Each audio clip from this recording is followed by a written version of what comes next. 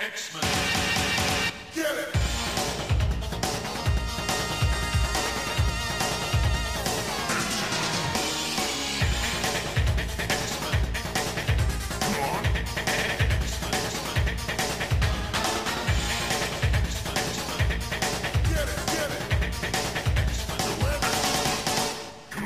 Hey everyone, and welcome to another exciting episode of Battle of the Atom. This is your only weekly X-Men podcast where we rank every X-Men story from A to Z. I'm Saint Adam. And I am, is there a Saint Zachary? I'm not Catholic. Probably Zachariah if there is one. Anyway, Faith and Megora to all y'alls. It's as close to St. Patrick's Day as we're going to get. Yeah. So we got to dive into that pot of gold here, buddy. I want to be very clear. I'm Scottish, so I'm allowed to make fun of the Irish, I'm pretty sure. And when I say I'm Scottish, I do mean I'm Scottish in the way that all Americans say they are insert nationality here, in which I mean I was born in Ohio and actually I was born in Kentucky, but that's not here or there. I was raised in Ohio. All my family is from that general area, and we have long generational ties going back hundreds of years to some part of Europe. So you received your birthright to make fun of the Irish in the mail. How did that work out? I think the Scottish hate the Irish, I'm pretty sure. Oh, just generally. Yeah, so I think I've got to keep that up. I have friends who are Irish, I think. I don't know. I would hope you do. I've I would got hope that you've not just written them all off because they're Irish. Excuse me, your great grandpappy. Where was he from? Oh, he was from Edinburgh. We're good. Oh no, he was from. I cannot think of any Irish cities. That is Dublin. Screw that dude. By the way, guys, this will be a lightly edited podcast because unlike normal podcasts, we're recording this on a Friday evening, which means we have just mere hours to get this edited and sent up to the cloud for you guys to download onto your RSS feeds. So we should probably be nice to the Irish so that we can use the luck of the Irish to get this thing, up and running and okay. But we do have a theme this week because it's St. Patrick's Day, right? Right. And our patron saint this week is, in fact, St. Patrick. He did not select these episodes because he's dead. But I do believe he has moved us in the spirit to talk about 3 stories and the 3 sole times the X-Men have hung out with leprechauns. An actual canonical thing, which is just so amazing. And I love it. So we're going to head to Cassidy Keep today, right? Yeah, we're going to talk about Sean Cassidy. Yeah, no. boy. I was very tempted. I even watched a How to Irish Accent video before we came on, and I was like, I'm just not going to do it. I just can't. I can't do it. We mentioned that it's Friday. And that means, actually, it doesn't mean every Friday, but this particular Friday, one of my good friends said, hey, Zach, you have a beer? And I said, I'd have a beer. So then we went out to happy hour. And happy hour ran long, and now we're here. And you went to McDonald's and you didn't get your Shamrock Shake. I'm so disappointed. My wife texts me exactly what we want, and I read that to the cashier because I don't want to screw it up so badly. So instead of dinner, you come home with 4 Shamrock Shakes? Honey, this is all they had. I don't know what to tell you. It's vaguely mint-like. Anyway, all right, where are we starting? We got to get over to Cassidy Keep here. So back in our Christmas episode, we mentioned 2 stories that we said, and we'll get to those. Mm-hmm. So this is kind of a callback, a Claremontian event, if you will, something that y'all readers have forgotten about, but us, the crafters of this podcast tale, have not. This is Uncanny X-Men 101 to 103, and it starts as something and ends as something completely different, which is pretty neat. Actually, this is exactly how I'm hoping the Dark Phoenix movie goes. Jeez, okay, I knew we were going to talk about that. Did Yeah, you go like ahead. the trailer? Did you like the trailer that came out for it? I did not particularly like the first trailer that well, okay, let's back up a second. There was a teaser trailer that was released way back. I was fine Yeah. with that. It was fun. The most recent one that they debuted on, was it on Kimmel? I think they debuted it on, I think it was on or Kimmel. Fallon. I didn't watch it. I watched it on the YouTube. Yeah, one of the Jimmys. I didn't really like that trailer very much. The international version of the trailer that kind of leaked on Vimeo and then they officially released a couple days later, I thought that was pretty solid. So I don't know. I think your mileage is going to vary in terms of your expectations of this movie. I think a lot of people are just afraid that it's just going to be The Last Stand again. Which, okay, people. The Last Stand had a lot of problems. Core to that was trying to mix in a very good story, Astonishing X-Men Gifted, with another very good story, Dark Phoenix Saga, in both of those stories being completely unrelated. Also, Brett Ratner was a problem. Yeah, so a lot of troubles with that. I don't know. I'm going to try and keep an open mind about Dark Phoenix. Every time I see the poster at my local movie theater, I'm excited. You know, I wasn't you know that I really did not like Apocalypse. Like I really, really didn't like it. So I'm just hoping I that feel we like rebound. I've got to rewatch it. We got to rebound. It'll be interesting. I'm gonna be there opening day because here's the thing, guys. I kind of love the X-Men movies. I understand their flaws, and everyone who hates them, your opinion is valid. I love that stuff. It's my jam. Yeah, I mean that's kind of the fun of them too, is that, you know, I think we've deduced that there's more good ones than bad ones, but there's still some stinkers in there. So, you know, you don't know what you're going to get. And we never really can be sure if we're getting that New Mutants movie. So, you know, this might be the last hurrah. Anyway, Uncanny X-Men 101 starts at the aftermath of that story where the X-Men went into space and fought the Sentinels. Yeah. On Christmas. Right. And anyway, Jean is piloting the thing back. And if we remember at the end of that story, Jean was dead. Mm-hmm.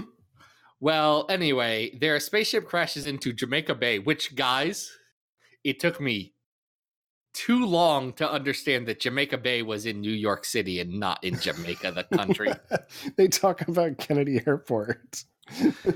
I first read those issues when I was like 10. I was like, oh, Jamaica Bay, like Jamaica, the city or the country. That's fine.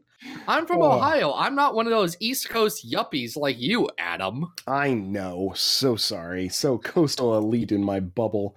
But this is like, I mean, this is epic at the beginning with the Phoenix rising out of the water, shouting how she's Phoenix. And hear me, X-Men. No longer am I the woman you once knew. I am fire and life incarnate. Now and forever. I am Phoenix. I taught my child how to say that, and I'm very proud. I like that she's a baritone now. That's nice. It's okay. Here's the thing, guys. Remember when we said this is lightly edited? That means that normally I would add like some reverb to that thing and make it all like podcast effects. Effects. We ain't doing that. I'm essentially just going to trim it up to the start and end of the episode, add the intro and outro track, and say we're good. So if this is your first episode, sorry, our production quality normally much better. I think another very interesting thing happens as Jean is in the hospital, and then we finally realize that she's going to make it. We often talk about Wolverine's feelings for Jean being retconned in, but he not 100%. He does go out of his way to buy her some flowers and talk about how he's, you know, got some of those manly emotions. And then, of course, he walks in and everybody else is visiting Jean, which, of course, they are. And he has to throw the flowers away. So poor Logan. He's just not very smart. Oh, wait. We can't call him Logan yet. We'll get to that. We'll get to that. We just don't know what Wolverine is thinking. Anyway, Professor X then decides, hey, X-Men, look, Jean's just going to be in the hospital. Scott is her, lover, so he can stay. The rest of y'all go on vacation.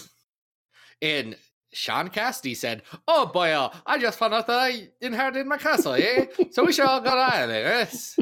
Yeah, Faith McGraw. and they go to Ireland. Don't do that again. I'm gonna try not to, but we got a lot of Sean Cassidy, who is a character I actually really like. Like, can we give a spoiler for last week's comics real quick? Yeah, go for it. Skip ahead if you don't want to hear this. Sean Cassidy's leading the Mutant Liberation Front right now, which is buck wild, and I'm very into it. Him and Hope. Here's the thing. I think they're actually the good guys. Well, was that explicitly spelled out? I think they were rescuing Forearm. No, they were attacking a pharmaceutical thing. Which okay. So they're escaping with Forearm. Like, yeah. All right. They're liberating some mutants. Mutant Liberation Front actually was pretty well-meaning. They just happen to be run by Strife, who's bad. I like to think that Forearm's a pretty good dude, all things considered. Well, and if Zombie Sean's got to do something with his time, he might as well do that, right? Yeah.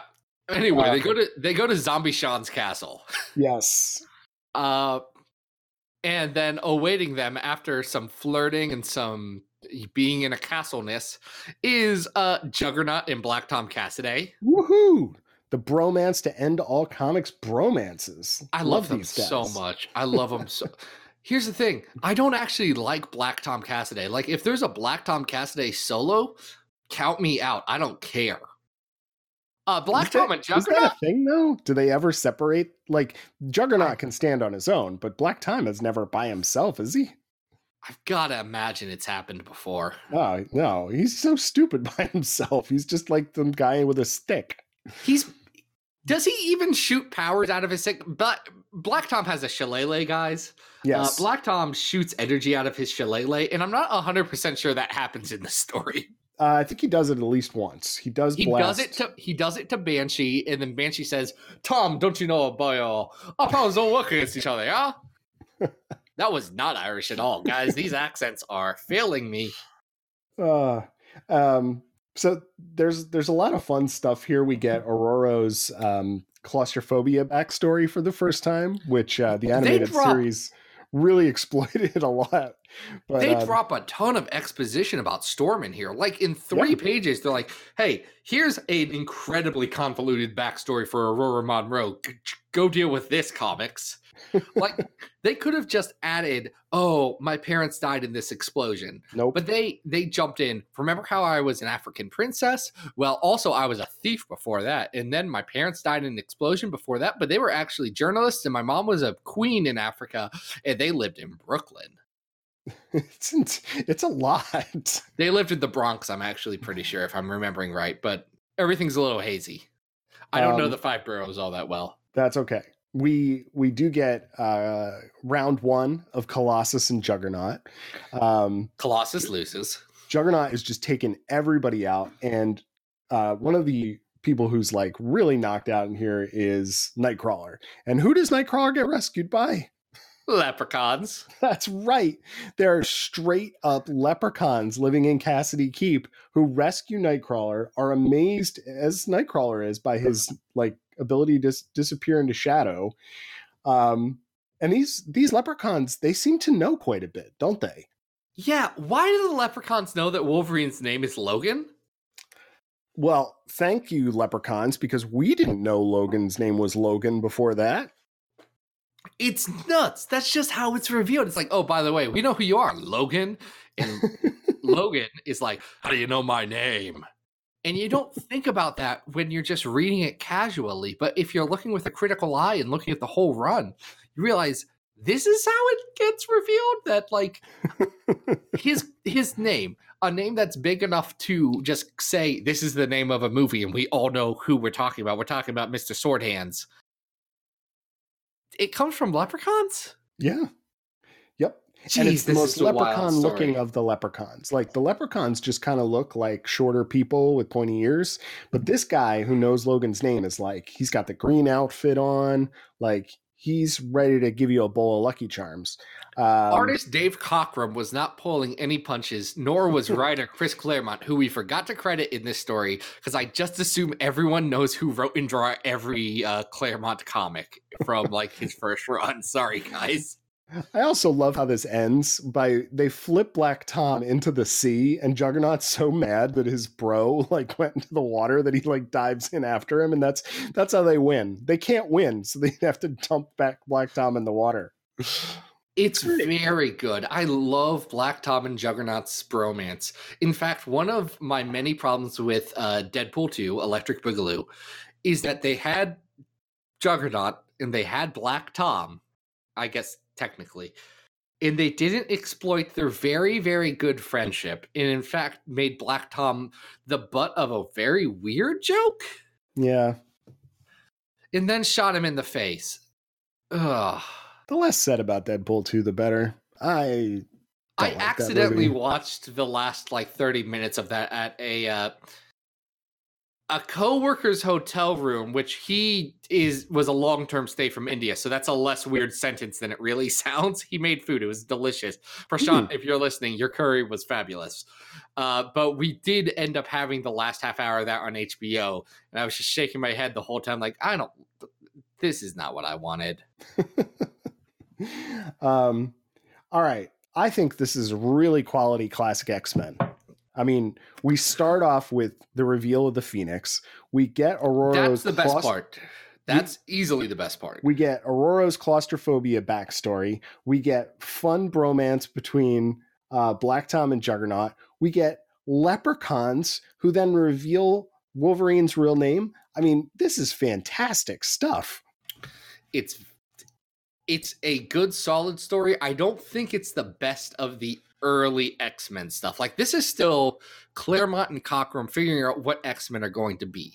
Yes. They aren't there yet. In fact, it takes them a little while to really figure out what X-Men should be. I will say, I think we put the first appearance of the Juggernaut at 118 on our list of, wow, we've got over 200 stories on this list now. 201, in fact, starting from Days of Future Past, in Astonishing X-Men Gifted and God Loves Man Kills, and going all the way down to NYX, X-Men Phoenix Legacy of Fire, edited by C.B. Cebulski, who I did ask to interview, and we'll see what happens. Marvel's probably going to say no. Fingers crossed. And then X-Men The Draco. Is this better or worse than the first appearance of the Juggernaut? The first appearance of the Juggernaut is at 118, and I think this is better. I do too. I don't think this is even the best of the Claremont and Cockrum X-Men stories. No, of course not. Like, we have up on our list number 73, Generation X, number 4, Between the Cracks, which isn't a Claremont and Cockrum story, but it's one that I looked at. And I don't think it's better than that. I don't think it's better than like All New X-Men, or no, I'm sorry, All New Wolverine Annual number 1, where Laura Kinney and Spider-Gwen switch bodies. Probably better than Battle of the Atom at number 83, though. And probably better than Last Will and Testament of Charles Xavier. Yeah, I think a good determinant here might be whether we think this is better than Fall of the Mutants. What do you think about that? I don't think it technically is better than Fall of the Mutants. All right, well then we found our ceiling. It's better than Avengers World 17. Yeah, I think so too. So we good with that? This is going to be our new 81? Yep, Uncanny 101 to 103, Juggernaut and some leprechauns and Cassidy Keep and all that stuff. And you might imagine that this would be the last time that we visit Cassidy Keep, and you would be wrong. Not so, friends. We've got several more occasions, including our next story, which is Uncanny X-Men First Class, number 8, The Curse of... I can't do an Irish book, don't you know? Yeah, do you want to take a shot at that word, Adam? The Kraliak? The Kraliak? Kraliak? I don't know what I'm saying. Man, I'm so glad this is an edit-free episode, because that's some bad mouth sounds right there. All right, so before we talk about this, can you explain this series to me? Because I don't know what this is. Okay, so this is an issue written by Scott Gray and Fernando Blanco. This was a series. This entire Uncanny X-Men First Class was a sort of spin-off of the X-Men First Class concept, where they filled in the gaps of the Silver Age. And they decided, instead of filling in the gaps of the Silver Age, why don't we fill in the gaps of the Claremont Cockrum run, essentially? Which is a weird concept because there's no gaps. No, right? It's a pretty straightforward and solid story. Yeah. That's pretty tight, but jam-packed. Anyway. Yeah, they make gaps and make them appear. So this is taking place pretty soon after the story we just reviewed. We don't really review. We kind of just, I think rank is the right word. Because it's not really a review. It's not really a recap, but it's definitely a ranking. I like this issue. This is kind of fun. Kind of fun is the right word. All right. It's a fun concept. And I like the basic premise that not only is Sean Cassidy Banshee, not only was he a secret Interpol agent, right? Sean Cassidy, but he was essentially raised by leprechauns. Like, he went to school, was taught by leprechauns. He was in Cassidy Keep. He was homeschooled by leprechauns. Black Tom was also homeschooled by leprechauns. So they've got a rough a rough track record. We get reintroduced to the caretaker of Cassidy Keep, Eamon, who will pop up in our next story. Yeah, he's not a leprechaun in this story from 2010. No, we'll come back to that. And this is a murder mystery. Yeah, a leprechaun's been murdered. Finnegan Bradley was murdered, and Banshee is upset. Yeah. And with him is Kurt Wagner and Peter Rasputin and Logan, who the leprechauns do know in a story that's never been revealed. And damn it, Marvel, let me tell it. Guys, I don't have a pitch, but just you give me that green light. Trust me, I'll come up with something. It'll be very readable. So I guess the general premise is that they take a couple pages to solve the mystery. Turns out that one of the leprechauns is not a leprechaun and is a leprechaun. What is he? He's a she? Am I saying that right? There's like a little pronunciation here somewhere. Sidhe, which I think is actually pronounced like she. Okay. Or something. She's kind of like an evil butterfly, right? They're fae. They are fairies. Mm-hmm. Yeah, a she. So it's a banshee, like Sean Cassidy, is a version of the se. Also, Kaseth from Final Fantasy VII. You know, the cat that sits upon the stuffed animal? I have to take your word for it. Adam, are you not a Final Fantasy VII person? Because that's like your age group. I never played that. I'm sorry. Do you not know about Cloud Strife? I know who Cloud is. Do you know about Tifa or Aerith or Barret? I don't know these or words. Sid or Vincent? Were they in Kingdom Hearts? Then I might know them. Cloud was defo in Kingdom Hearts. He's the very sad man that hangs out in Hercules' house. No, I'm that guy who played Kingdom Hearts and was like, "Ooh, Goofy," and like I was like, "Who are these weird characters?" Jeezy Pete's Kingdom Hearts is wild. Like, here's the thing, and we'll get back to Uncanny X-Men First Class Volume 1, number 8 soon. Donald Duck is a world-famous cartoon character. Yep, my favorite, actually. He's very good. He is a character that my son, my 3-year-old child, did watch do a dance at Disney Junior Dance Party last night as we're recording this.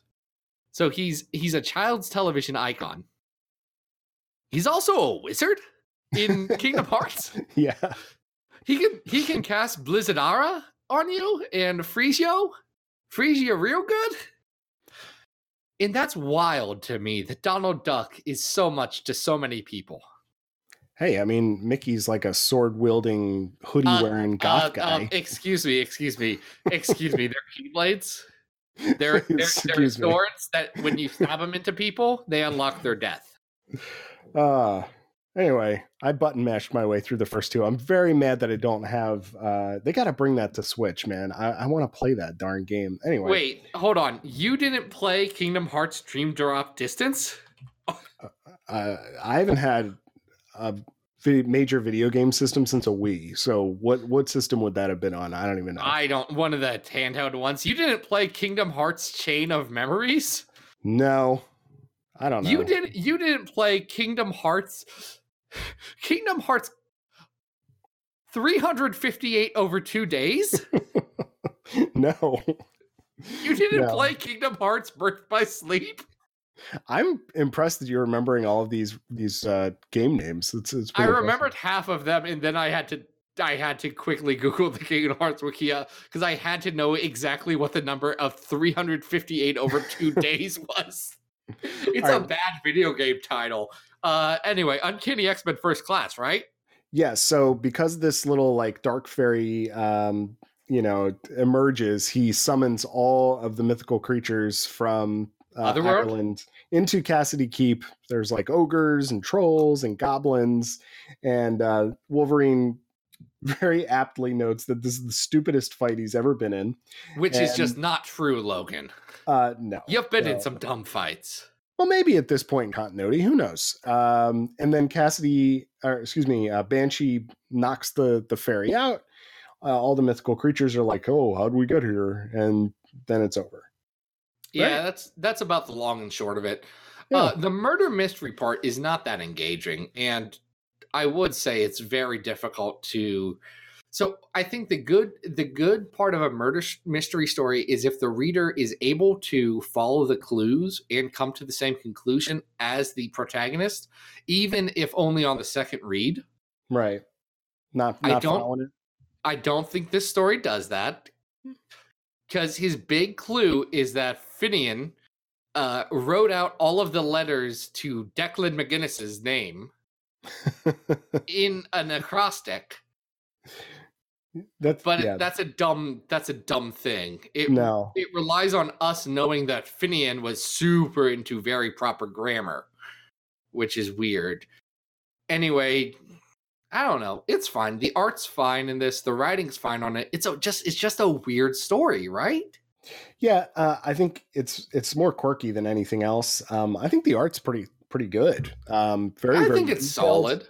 solid. I like don't know these creators, honestly. Like, I can't think of another thing that I've read of Fernando Blanco or Scott Gray. Well, that's okay. But He I think only done 23 Marvel comics. well, maybe he's done some other stuff. I don't know. Mostly Marvel Zombies, now that I'm looking at it on the Marvel Wikia. I can see this style, fitting with that. It could actually work on that, yeah. Yeah, I don't think you're gonna want to seek this out unless you're really wanting to track down your Leprechaun lore. But it is Like we do. yeah. I mean, other than that, I can't imagine that you're going to be like, oh, I gotta find this issue, because it's just a random story about the Leprechaun murder mystery, and if you need to read that, cool. But I don't think most people are going to want to seek this out. Fun fact, writer Scott Gray has pretty much only written for Doctor Who magazine. Oh, that's interesting. Yeah, which I guess Marvel published in the 90s? Well, Marvel did have the Doctor Who license at one point, right? Did they? I don't follow the Doctor. I don't know that one either. People always talk about the Doctor, and Who? Yeah, the Who. Man, they're tired of that joke, ain't they? So where's this going on the list? Not as high as Uncanny 101 to 103. No. Probably not as high as like Uncanny 300, which is at 130. I like X Campus better than it, which is at 155. You know what I was looking at? Another like kind of well-crafted but meaningless kind of story is at 173. We have Robert Kirkman's Cable and Wolverine Mignola homage. I like this better. Okay. So we've got a little window here. So how high would you go? Well, pretty quickly above that at 168, we have the first appearance of the Brotherhood of Evil Mutants. Yep. And then right below that, we have Cable the Long Way Home, which involves the Sugared Man. Yeah. And then right below that, we have the first appearance of Adam X the Extreme. That is better than this, for sure. Curse of the Mutants. Interesting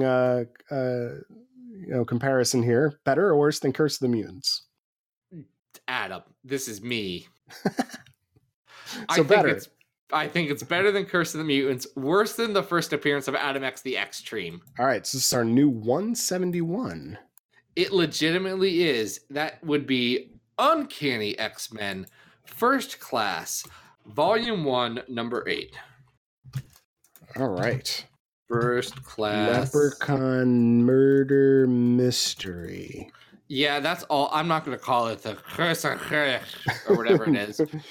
No. And now we're going through these stories in order of canonical chronology, but in terms of publishing chronology, there was another Cassidy Keep story in between these two that we just started with, right? Yes, the only other that is not an 8-page story in Marvel Comics Presents. Okay. There's only 4 Cassidy Keep stories, which is wild because Cassidy Keep does not fit in with the X-Men at all, but should totally be used more. I think it's fun. Can you imagine? I know she's Welsh, but can you imagine like a Pixie story set in Cassidy Keep? Yes. It'd be very good. That'd be great. Why not? Let's send them all abroad. I don't know. So when else did we head back to Cassidy Keep? Because we got a third story here. We did in 1995. So in our ever-going quest to just talk about that first chunk of Generation X a ton, we have Generation X 8 and 9, which is What Happened to Cassidy Keep. It's written by Scott Lobdell, and Jeff Loeb has a credit on this, with pencils by Roger Cruz and Tom Grummett. So this is the in-between chunk where Bachelot wasn't drawing the book, but he was still doing covers. Right. And there's sort of a Joe Mad kind of style to this, right? Like it's... Roger Cruz was very much a whatever is the flavor of the week kind of guy. I'm going to do it. Yeah, there's sort of elements of Jim Lee type faces here, Joe Mad type bodies and poses and things like that. And there's even some nods to Chris Pachalo's style here and there, but it's especially with the dragon. Yeah, but this is an interesting mixed bag for sure.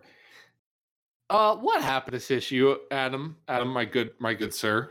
Well, Generation X, who are led by Sean Cassidy and Emma Frost, have returned to Cassidy Keep to find that it is missing, and it is enshrouded in mist that transports them off to kind of a magical, mystical land inhabited by all kinds of creatures, and they get separated, and hijinks ensue. And that's about right. Yeah. So Chamber and Sync have to. What do they battle? They're these stuff. They battle mystical creatures, kind of off-screen knights. For fairy tale, they play the Sunspot role in this. If we're talking about the Asgardian Wars, yeah, there's kind of a nod to that here, where they're all getting split up and they have to go. But this is short. This is only 2 issues, so we don't have a lot of time for misadventures. One of the weirdest things that happens here is that Emma and Sean run into Eamon, who, for whatever reason, I guess Scott Lobdell just didn't go back and do his homework, is now a leprechaun? Yeah, Eamon O'Donnell, who's the Sensual, essentially the Alfred of Cassidy Keep. He's a leprechaun now. I did a double take because I was like, wait a minute, did I miss something? But no, I had read the other 2 stories. I was like, he's not a leprechaun. He's I also a guy. did have to recheck. He's just supposed to be a dude. Maybe he's a dude in a leprechaun, like he's a leprechaun in a dude outfit. Whoa. Man, I know.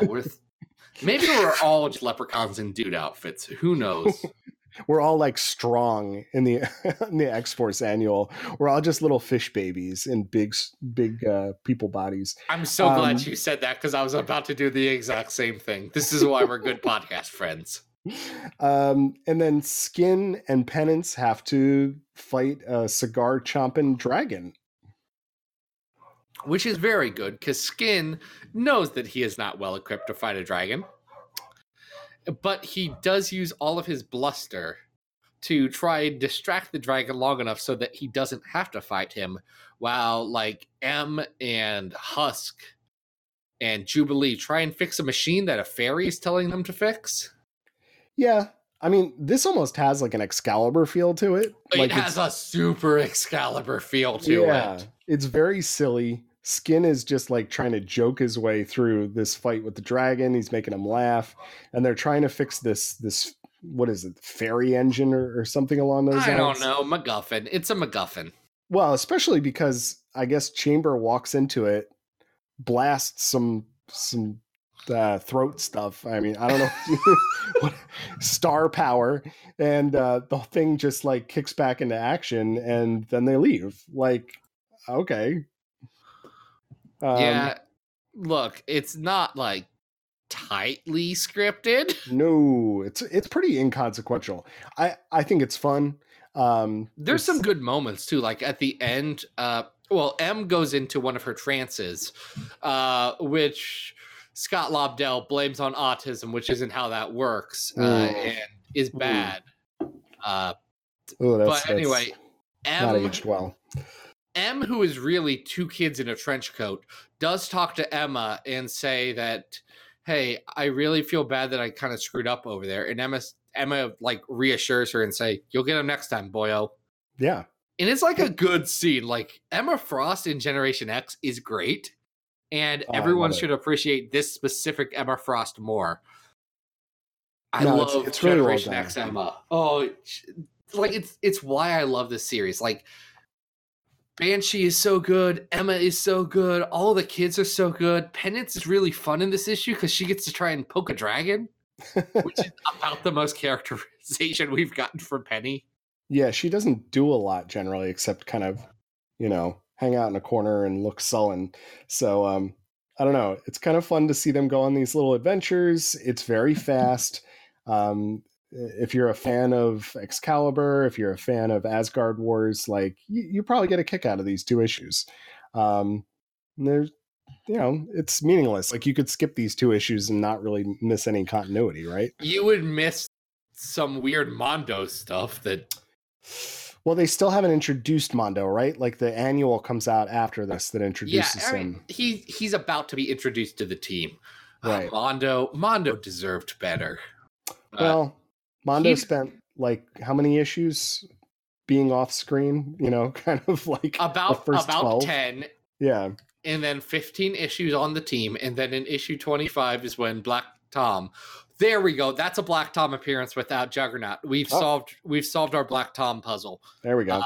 Generation X 25, whatever one is the big one right before Onslaught, where Generation X kind of wraps up the first big era. It's actually super good. Black Tom's a tree person at the time. Everyone thinks that's a Chuck Austin thing. No, that's a Scotty Lobdell thing. That's professional comic book writer Scott Lobdell bringing that Black Tom tree action to you. It's a pretty good story.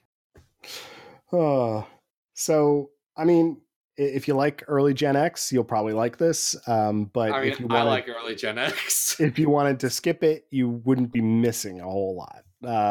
Even in relation to early Gen X, you could probably jump forward on this one. But I like it. It's fun. It involves leprechauns and the Fae folk and other things that St. Patrick would in fact enjoy. Yeah, it's definitely much more fun than the murder mystery we were just talking about.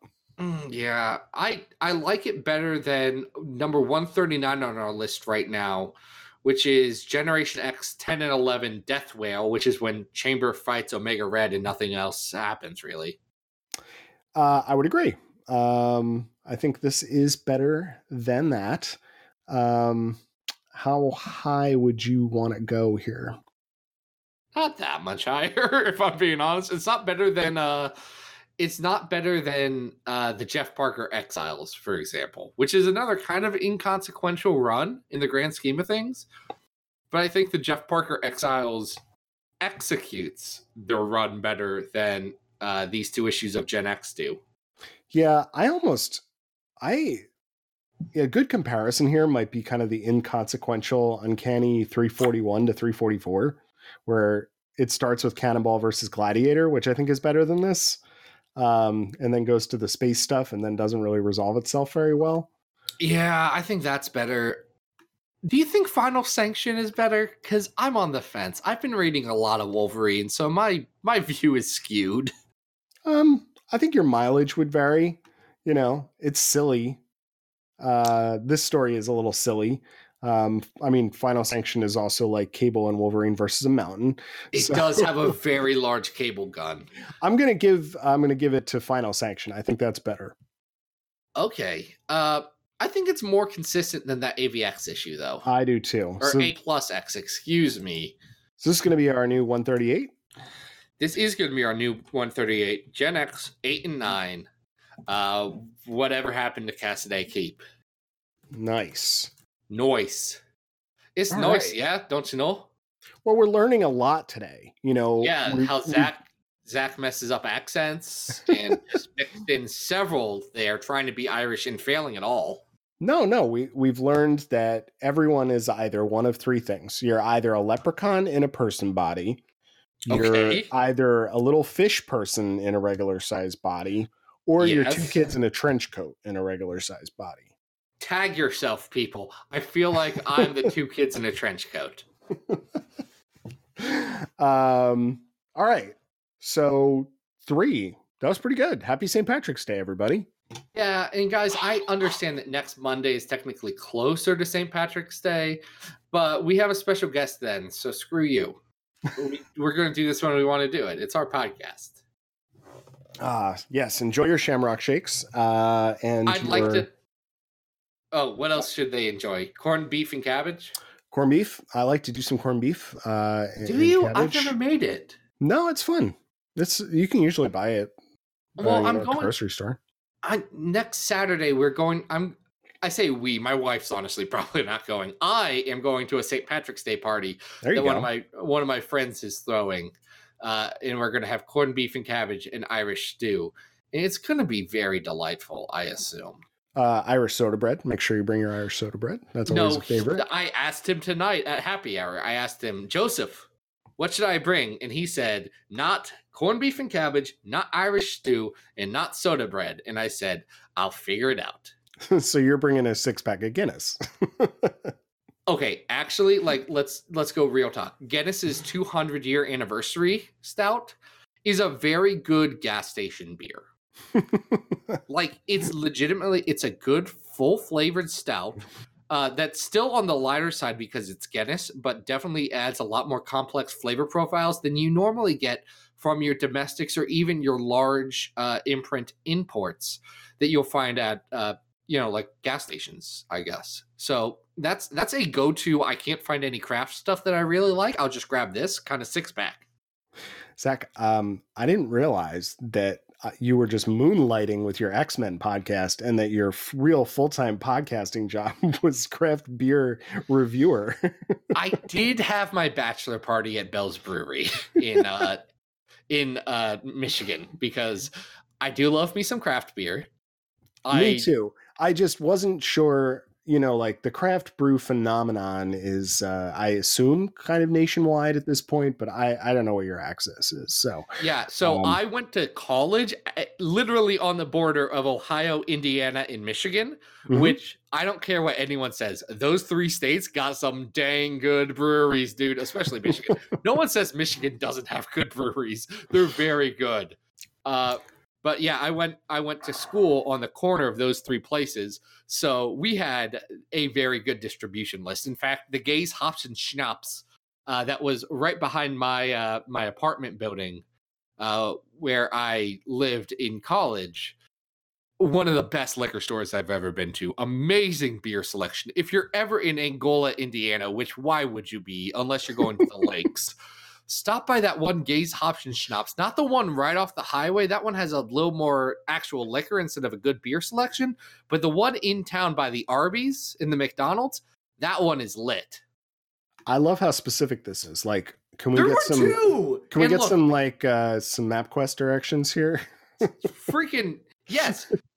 Get off of the exit that says University in Angola between Angola and LaGrange. Turn right, go to the town square, turn left, and you'll find it. It's not the one that you'll see immediately after your first turn off the highway.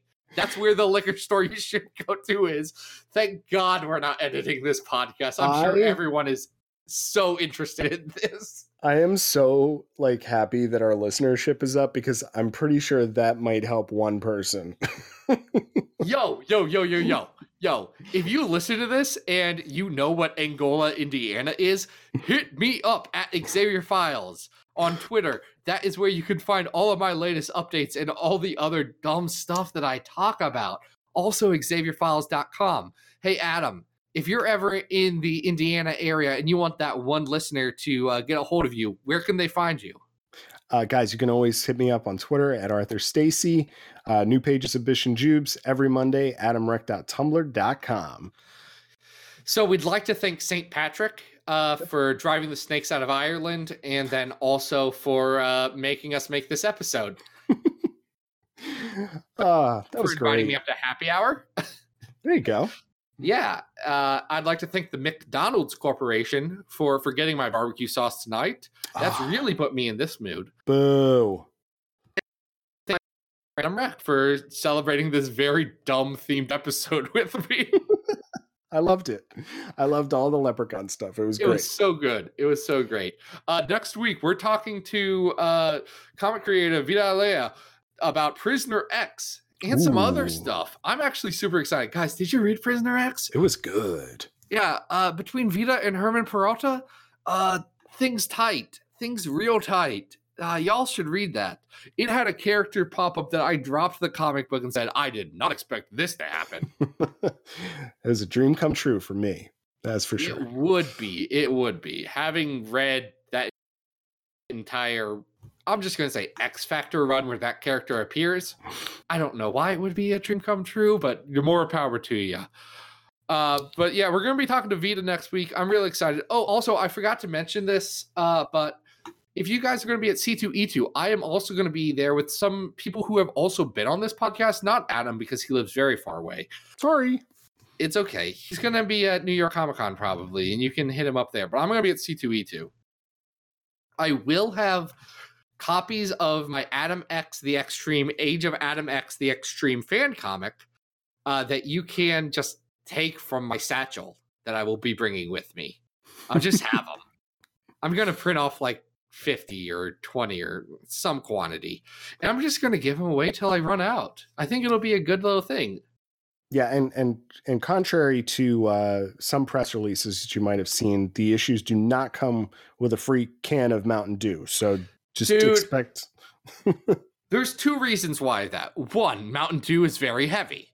Two, they do not make the 2007 edition of Mountain Dew Gamer Fuel Halo 3 Finish the Fight that I would have to bring with this issue to make a very good gag. Oh, dang, I want to see if I can get one on eBay for the Gem City Comic-Con appearance that I'm going to have where I'm sharing a table with Luke Hare. And I'm pretty sure we're not going to make any money that weekend. We are going to make a lot of jokes to each other. So it'll be good. He's sleeping in my basement. It's going to be great. Not currently, but in the future. At that I was going to say, see there now. No, I'm in that basement bedroom where I record, and I don't see Luke. I do see some stuff on that bed, like baby clothes, that I will have to get down. But anyway, Vita's next week. Go hit us up on all of the social medias. Rate us, review us on iTunes. Whatever, guys. I'm not going to edit this part out. But until then, this has been Battle of the Atom. We hope you survived the experience. Get it!